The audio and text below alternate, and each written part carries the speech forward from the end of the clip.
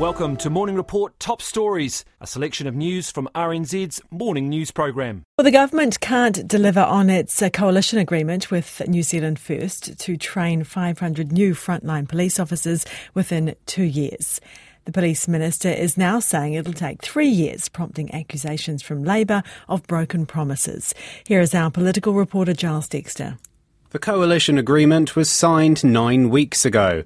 Already, the first bullet point in its law and order commitments has changed. Is it the government's policy to deliver 500 extra police within 2 years, as per the coalition agreement with New Zealand First?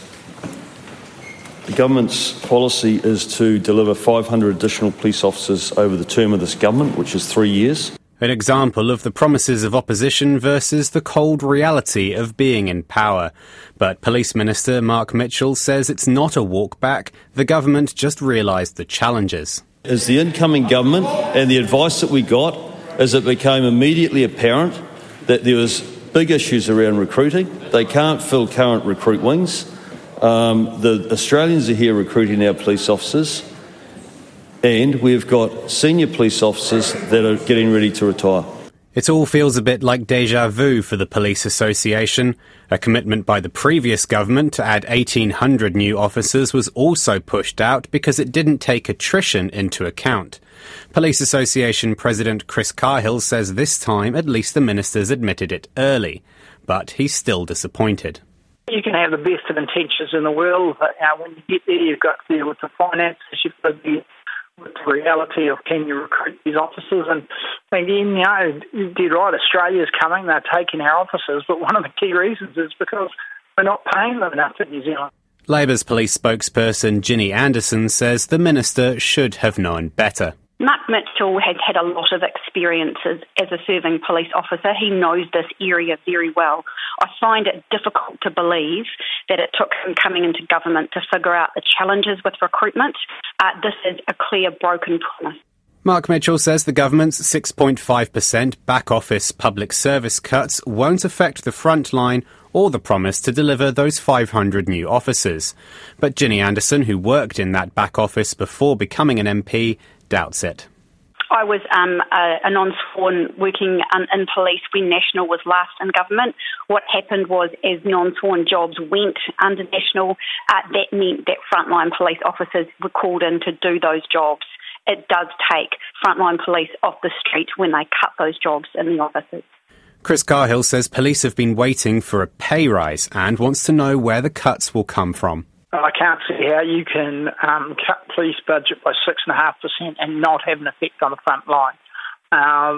We know that personnel makes up the vast majority of police budget, personnel expenses, and even if that reflects in our police employee, non-sworn staff, that's going to have an impact on the front line. So we're very concerned as to where those cuts would be coming from. RNZ asked both National and New Zealand First when the decision was made to push the recruitment deadline out to 3 years. We did not get a response. A former Auckland prisoner was shouted at by his work and income case manager and told to shut up when he asked for housing support. The man was also asked if he wanted to go back to prison. The Ministry of Social Development has since apologised and says it is working with the man to solve his housing needs. He has been living in his vehicle since moving out of a boarding house paid for by WINZ, where he didn't feel safe. Haisa Almeida has the story. Sajay Singh says the boarding house was grim, but it was the violence of other residents rather than the cold showers which prompted him to find somewhere else to live. The former inmate of Auckland Prison was released in September after 2 years in jail for supplying drugs. He recorded this phone call with his case manager, who RNZ has agreed not to name, earlier this month. Yeah, you can't be fussy, okay? I'm going to tell you straight. You cannot be fussy, okay? Look at yourself. Look at your record. Do you think normal private accommodation will take you? Do you want to go back to prison? No, I do not want to. Okay, well, shut up. Well, shut up then. Don't say that. The thing is, Sajay Singh had found another place to live and says the landlord knew about his criminal record. But his case manager was unhappy that the landlord was not an official WINZ accommodation supplier. Sajay Singh says he turned his life around in prison and wasn't prepared to live in a violent environment. I managed to complete a drug treatment course, and I became a mentor. The people there elected me as a mentor out of, I think, about 100 prisoners. So I was doing good. I promised them when I'll go out, I'll change my life around, and I won't do drugs again. So till now, I've had 3 drug tests that I've passed, and I haven't relapsed yet, and I don't think I will. After his release, he sought help to find accommodation from work and income. He was placed in a lodge in the Auckland suburb of Parnell and says the environment threatened his rehabilitation. So what's the reason you moved out? The main reason is there's violent people around the place, and I don't want to be in that sort of environment. Can I be upfront with you? Yeah, definitely. Where can you house people with prison records, eh? Where do you think I can put you with your prison record, eh? I know. The case manager told him that he had put 40 clients in the lodge, and Sajay Singh was the only one to complain. No. I'm going to end this conversation because you're annoying me. Okay? You are actually annoying me. You are judging from my criminal record. You know what? And people like you making us can go back to that place, you know? Just get go rob a bank and see how you feel. Sajay Singh says the treatment was degrading. Ever since I've had that conversation, that's broken me down because I thought that I had served my sentence and done my punishment. I was moving forward. So ever since I had that, I've been belittled. I feel really ashamed. So that really hurt me, and I feel like I lost my confidence, put it that way. He says the case manager's attitude has taken a toll on his mental health. He made me feel like a piece of shit, to be honest. He made me feel so low down. That whole day I was sad. I started crying. Ever since I've really been depressed, ever since the call to wins, because the way he said it, it really made me feel like I'm nothing, you know? Who else do I go for help? In a statement, Regional Commissioner for the Ministry of Social Development, Mark Goldsmith, says he has listened to the recording and the language used is totally unacceptable. Mark Goldsmith says he unreservedly apologised to Sajay Singh, and staff met with him yesterday to apologise in person. He says in relation to the staff member concerned, this is now an employment matter. Well, back to our lead story now. The president of the Police Association is disappointed the government appears to be backtracking on its commitment to deliver 500 new frontline officers within 2 years. In Parliament yesterday, Police Minister Mark Mitchell admitted they had pushed the deadline out, saying the decision came after advice there are significant challenges with recruiting. Our Police Association President Chris Cahill is on the line now. Good morning, Chris. Marina. Were you surprised? It was quite clear. Mark Mitchell said it was going to take 3 years now to get these 500 extra police. That's not what it says in the coalition agreement. It says 2 years. No, it's certainly not what was in the coalition agreement. It's not what we expected. Look, it just feels like deja vu, to be honest. I mean, when we had the 1800, that was originally 3 years. It moved to 5. It eventually took 6. They then started talking about whether it was new officers or extra. So, yeah, it just feels like we're going back down the same line, to be honest. Can you understand why Mark Mitchell might have needed to push it out a year, given the difficulties of recruitment? Yeah, I think that's one thing I will say, is at least I've said it earlier. It would probably be more frustrated if we got 2 years and they said, oh, no, it was always going to be 3. And it is difficult recruiting. But the reason for that, and one of the key reasons for that, is that we still haven't managed to settle a pay round from last year. I mean, since July last year, we've been waiting for pay offers from government. We still haven't got them, and that's one of the key reasons that young officers are looking to move to Australia. Well, we're actually due to speak to Christopher Luxon just after 7:30 this morning, and we are hearing, in fact, that he's backtracking, well, it seems, on what Mark Mitchell has said, and is reiterating it will be 2 years. So we'll seek some clarification on that. But obviously, this is a fraught issue. Yeah, well, clearly, if it's going to be backtracking, it's going to leave us more confused. As I say, the priority for us is keeping the officers we've got. It will be difficult to recruit. We know all around the world recruiting to police has become very hard, and we've sort of been at the tail end of that. It's only kicking in the last sort of 6 to 8 months where it slowed down for us in New Zealand. Prior to that, we did very well. But if we're not going to settle this pay round, our officers are incredibly frustrated that, since July last year, we haven't been able to settle a deal. We haven't even got close, and we really need to see some concrete movement on that. Let's just put down what's at stake here. So we've got a 6.5% cut that's being required across police. Now, the election promise from National was that the money from those savings would then be funneled into frontline services, so there wouldn't be frontline cuts. Are you confident that could actually work? Can you cut back office, get efficiencies, and then funnel that money back in? Will that work? I think it's going to be very tough. I think, the problem with when you talk about back office for police is the majority of those roles are supporting frontline. So if they're not doing them, frontline officers will have to do them. I mean, you can't cut communication staff that answer the calls and dispatch police officers. If you cut those, where are you going to go? You're going to put sworn officers. I mean, we know that the vast majority of police budget is spent on staffing because that's where, policing is. It's about people. And if you cut that 6.5%, it's got to have an effect on the front line. But could there be cuts in back office numbers as well as an increase in pay for police? Because that's what you're going to be pushing for as well, isn't it? Well, I mean, you've got to put an increase, in pay. There's just no simple doubt about it. I mean, we have inflation at 7.2%. We've got 6% last year. 4.7%. Officers' pay is going backwards. If you want to keep those officers, you're going to have to increase it. And that's before we even talk about the woeful state of the infrastructure and, our police buildings, our police cells. So the government's got some really tricky issues around policing. It's no different than the defence we're hearing from, to be honest. So what now? What do you push for here? Because you've got a new minister who's obviously keen to make an impact. He's made a lot of promises around dealing with law and order and crime. Are we seeing initial evidence that is happening? Yeah, look, I'll say he's engaged in his portfolio. He's very keen to try and get some progress. It's difficult when it's all about money and everything really comes back to it. But he's out there, he's talking to police staff, he's made it pretty clear what his expectation around more visibility, more front line, and we support that. So there's some really positive things coming out of the minister, but it's the finance minister and the cabinet colleagues that are going to have to come to the party if they want to achieve these things. Just one thing, the opposition was saying Mark Mitchell should have known that there were recruitment issues and that the Aussies were poaching staff. Is that a reasonable criticism?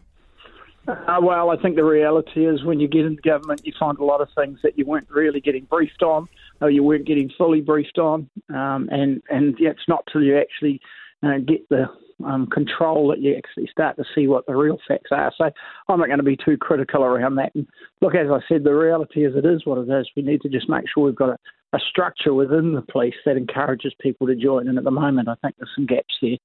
All right, Chris Cahill, thank you very much for that. Police Association President, and just reiterating, we'll speak to Christopher Lux and just get some clarification on whether it's gone back to 2 years for this police recruitment goal, not the 3 that Mark Mitchell said in Parliament yesterday. Fire safety documents detailing evacuation routes and fire prevention systems at several Christchurch buildings, including a school, have been exposed as forgeries. The case shows up the risks of the system of building warrants of fitness that it can be gamed. The council and courts have now caught up with the forger. A 51-year-old man was sentenced last week to 9 months home detention on 4 charges spanning 2 years back to mid-2022. Phil Pennington has been looking into this for us, and he joins us now. Kia ora, good morning, Phil. What can you tell us about these forgeries? Yeah, morning, Ingrid. Well, I heard a whisper that this was going on. It wasn't something that was advertised, and I went asking, yes, and it turns out that there has been this forgery case, and this has been of great concern to the Christchurch Council. This man was sentenced last week. Forging documents, so he's a compliance manager in a fire safety firm that does these sorts of checks for warrants of fitness. All of this sort of stuff came very much to the fore last year when the Loafers Lodge fire, because building warrants of fitness has become an issue there. So real concern down there that this should be, but have happened there. We've got the council saying both that its systems are very strong, but this did slip through. And as we said in the head there, that they were duped initially. Their officers missed this. And it seems that there were 7 buildings involved.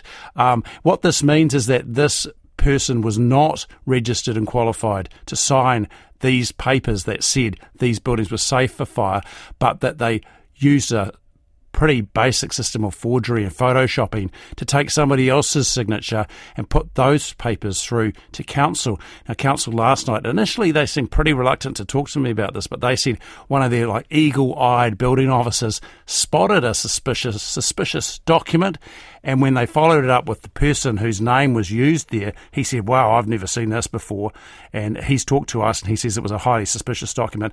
They looked further and they found 7 of these documents, and then there's 4 charges arising from those. So what is at stake here in terms of the safety procedures that weren't in place? Well, a great deal, actually. I talked to the company Evolve Fire, and their general manager said they did not know what was going on, and in fact played this down, saying that the systems involved, that these were, quote, little things, and that public safety was not at risk. But that's not what the police say. They say that this offending directly impacted the safety of the public. The judge in the sentencing, according to police, said something similar. The shortcuts were putting vulnerable people at risk, because this is pretending that buildings are safe for fire, for things like evacuation routes and smoke stop doors, when no one who is qualified to make that call has actually been on site and inspected them.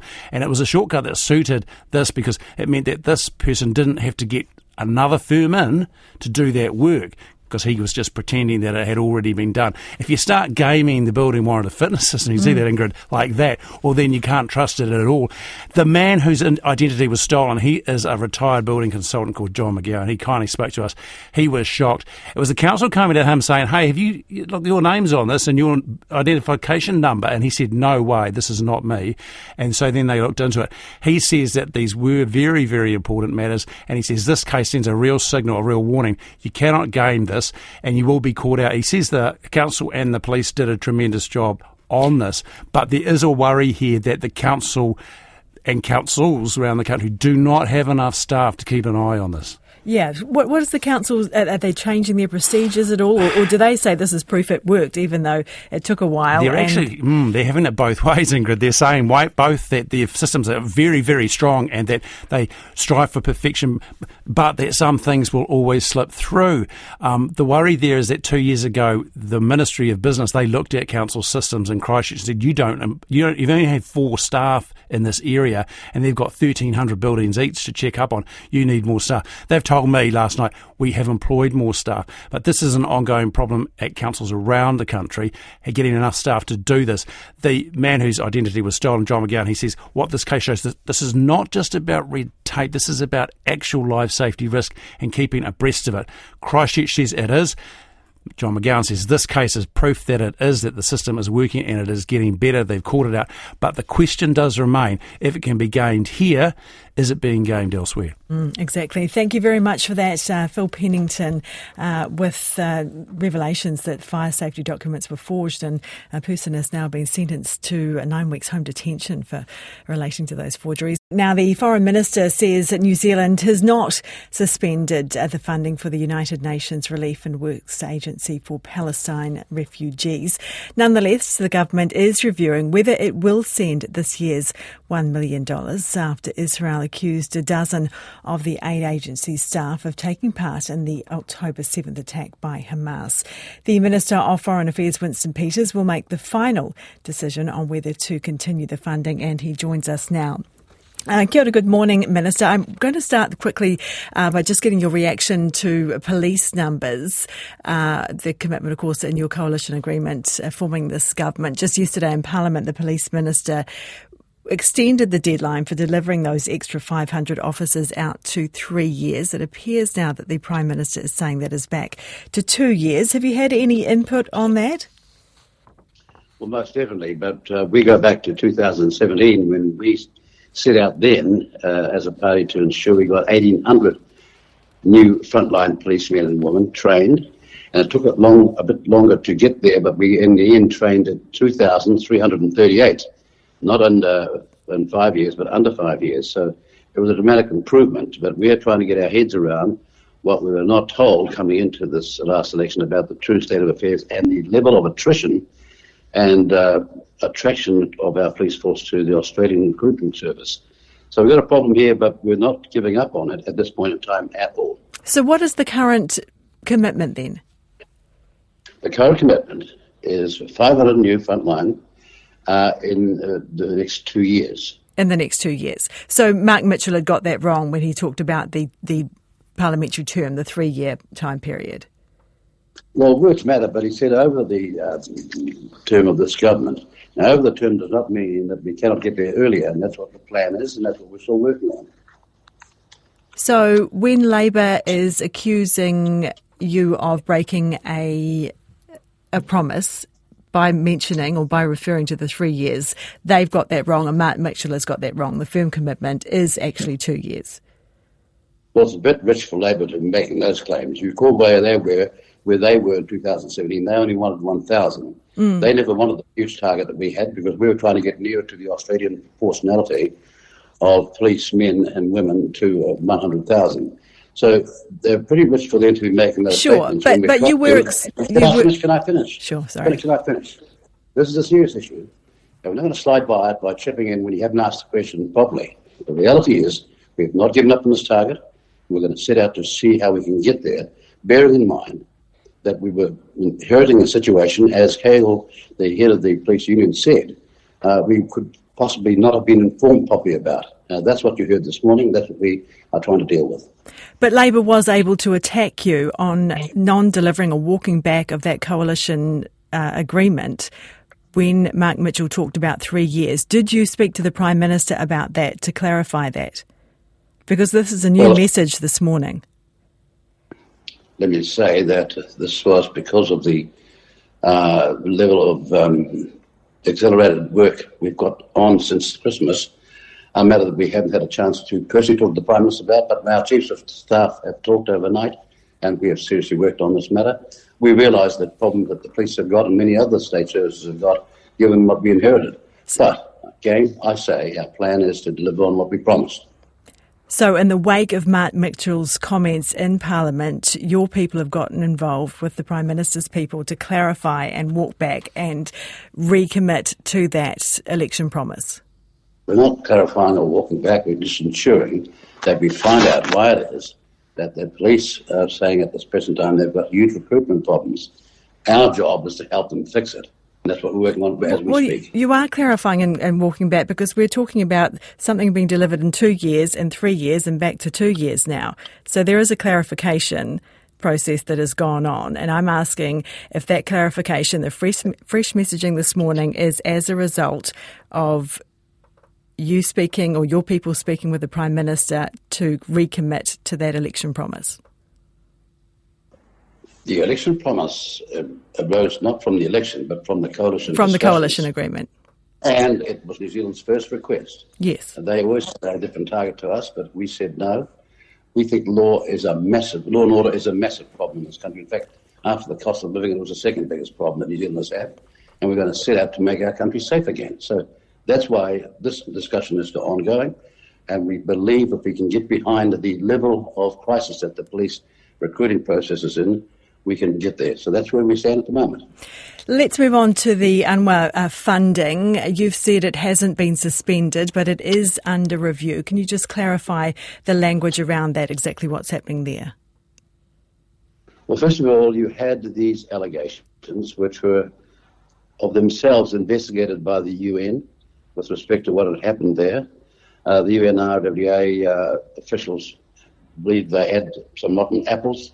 They have suspended those people. I think 2 of them have gone. One is dead, of the ones that we're talking about. But the investigation is on, and we have said, or New Zealand position, as a country and as a Foreign Affairs Department has said, let's find out what the UN discovers before we make any premature decision about an issue which is a massive issue of crisis, the essential humanitarian assistance to Palestine and those refugees. We're talking about over 13,000 people involved in this organisation, and it is possible, like in other areas and other examples in history, or somebody in the system letting the system down, but we think the crisis of the humanitarian assistance warrants us suspending our judgment until we find out the facts. Sure. If it does turn out that there are, as you put it, some rotten apples in that organisation, would that be sufficient for New Zealand to suspend or interrupt in some way funding? If the matter has been dealt with, and with an assurances that does not happen in the future, then the crisis is of a level we must, I believe, and I think New Zealand people would want us to respond to the crisis rather than to react in that way and punish a whole lot of innocent people because of the actions of a few. I think that's fair, and I would say that this is a discussion we want to have, but keeping an open mind, bearing in, at the time when we make this decision, bearing in mind what is the critical issue here. It is the humanitarian crisis that we face and the war in Gaza. Okay, you're heading to Melbourne today with the Defence Minister to meet your Australian counterparts. The first time you've had that kind of format with both ministers meeting with your counterparts. What's the significance or the objective of that? Well, our objective is to ensure that we can, as much as possible, in dialogue with Australia, our closest neighbour and closest ally, so to speak, go forward in the area of our security and cooperation. These are difficult and very, very dangerous times, and we want to ensure that we are on the same page, focused on the same outcomes, and to ensure that the New Zealand people are aware of what we're doing and why we're doing it. Appreciate your time this morning. That was the Foreign Affairs Minister, Winston Peters. Now, a post-mortem will be held today on Dunedin man Gurjeet Singh, who was found dead at his Dunedin home. The 27-year-old's body was found by a friend on Monday morning. A local Punjabi community member says Mr Singh had bought security cameras just weeks before he died. His friends say he'd returned home to find his garage door had been unlocked 2 weeks earlier. Joining us now is Envy Singh, a member of the Otago Punjabi Foundation Trust. Good morning, Envy. Thanks for being with us this morning. It sounds like Mr Singh had some concerns about his security. Good morning to all the listeners and to you, Ingrid. About Gurjeet, I would like to say he was not concerned about his security.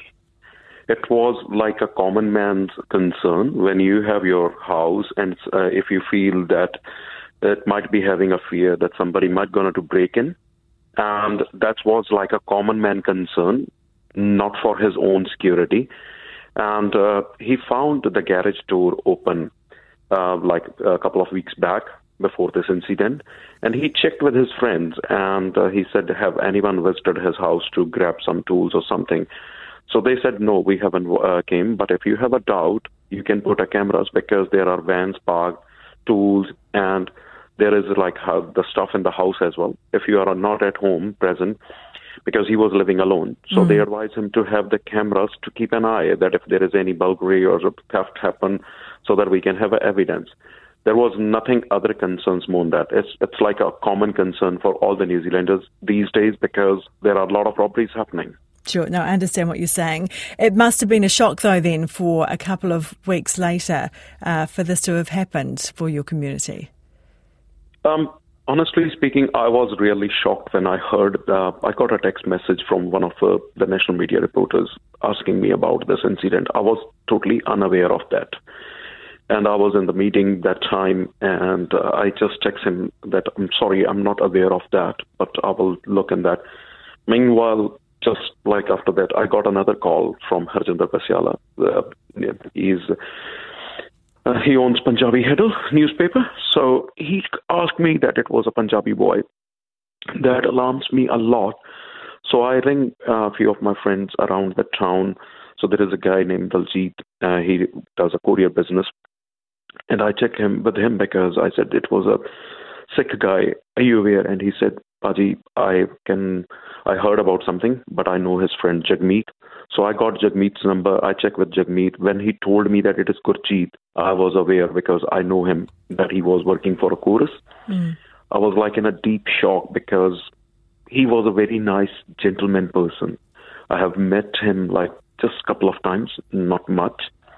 The first meeting was like he was working somewhere. He was wearing a turban. I was passing. And then Dunedin, like where there is a small community, it's very common if you see someone like that. So I stopped him. I said hello to him, talked to him, and asked him from where he is. He told me that he belongs to Punjab, Ludhiana. So I told him that, yes, I belong to Punjab as well. So we exchanged some good wordings, and on a good note, we left. And after that, just a casual hi, hello while passing.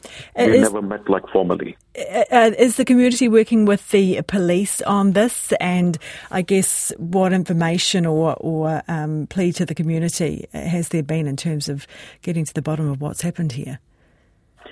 Yes, his friends are they are being asking, and they are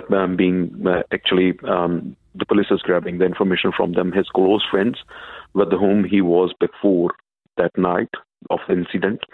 So they have asked all the information. Yesterday, the ethnic license officer for Dunedin, Garth, he visited my office, and he assured me that the police is doing a work. They are trying to find out the causes of the death, but at this time, it's like they don't know the cause, because we are waiting for the postmortem. Unless the postmortem comes, we don't know what exactly happened there.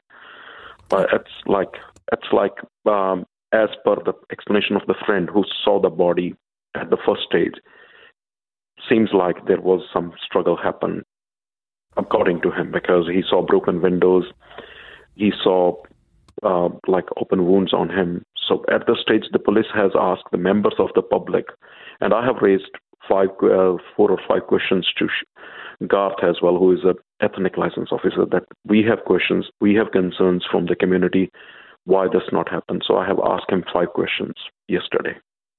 Just very quickly, what were those questions, or what are the concerns? First thing is that if the incident happened at the night time, because as per the friend's information, and the person from where he was coming after the dinner, they said that he left at 10:30, and 10:30 was not that late. And if there was any kind of noise, I don't believe that it was a lone house. If you look on a Google map, that place, you will see there are houses next to those houses as well. I'm worried. If we are so, I can understand sometimes people are so lazy. If they are sleeping, they just hear and they say, okay, no worries, we will check in the morning. Not even in the morning at 5:30. Second question was at 5:30 we start getting a daylight. From 5:30 to till 8:30, nobody seen him lying outside. And his third question was his house was not having a high fence or hedge. And that was visible from outside, as per the friend who went at 8:30, that as soon as he stopped his car, get out of his car, and he went on the footpath, he can see Gurjeet lying on the ground. Okay. Look, obviously a very traumatic time for you and for the community there. I appreciate your time this morning. You've been listening to Morning Report Top Stories.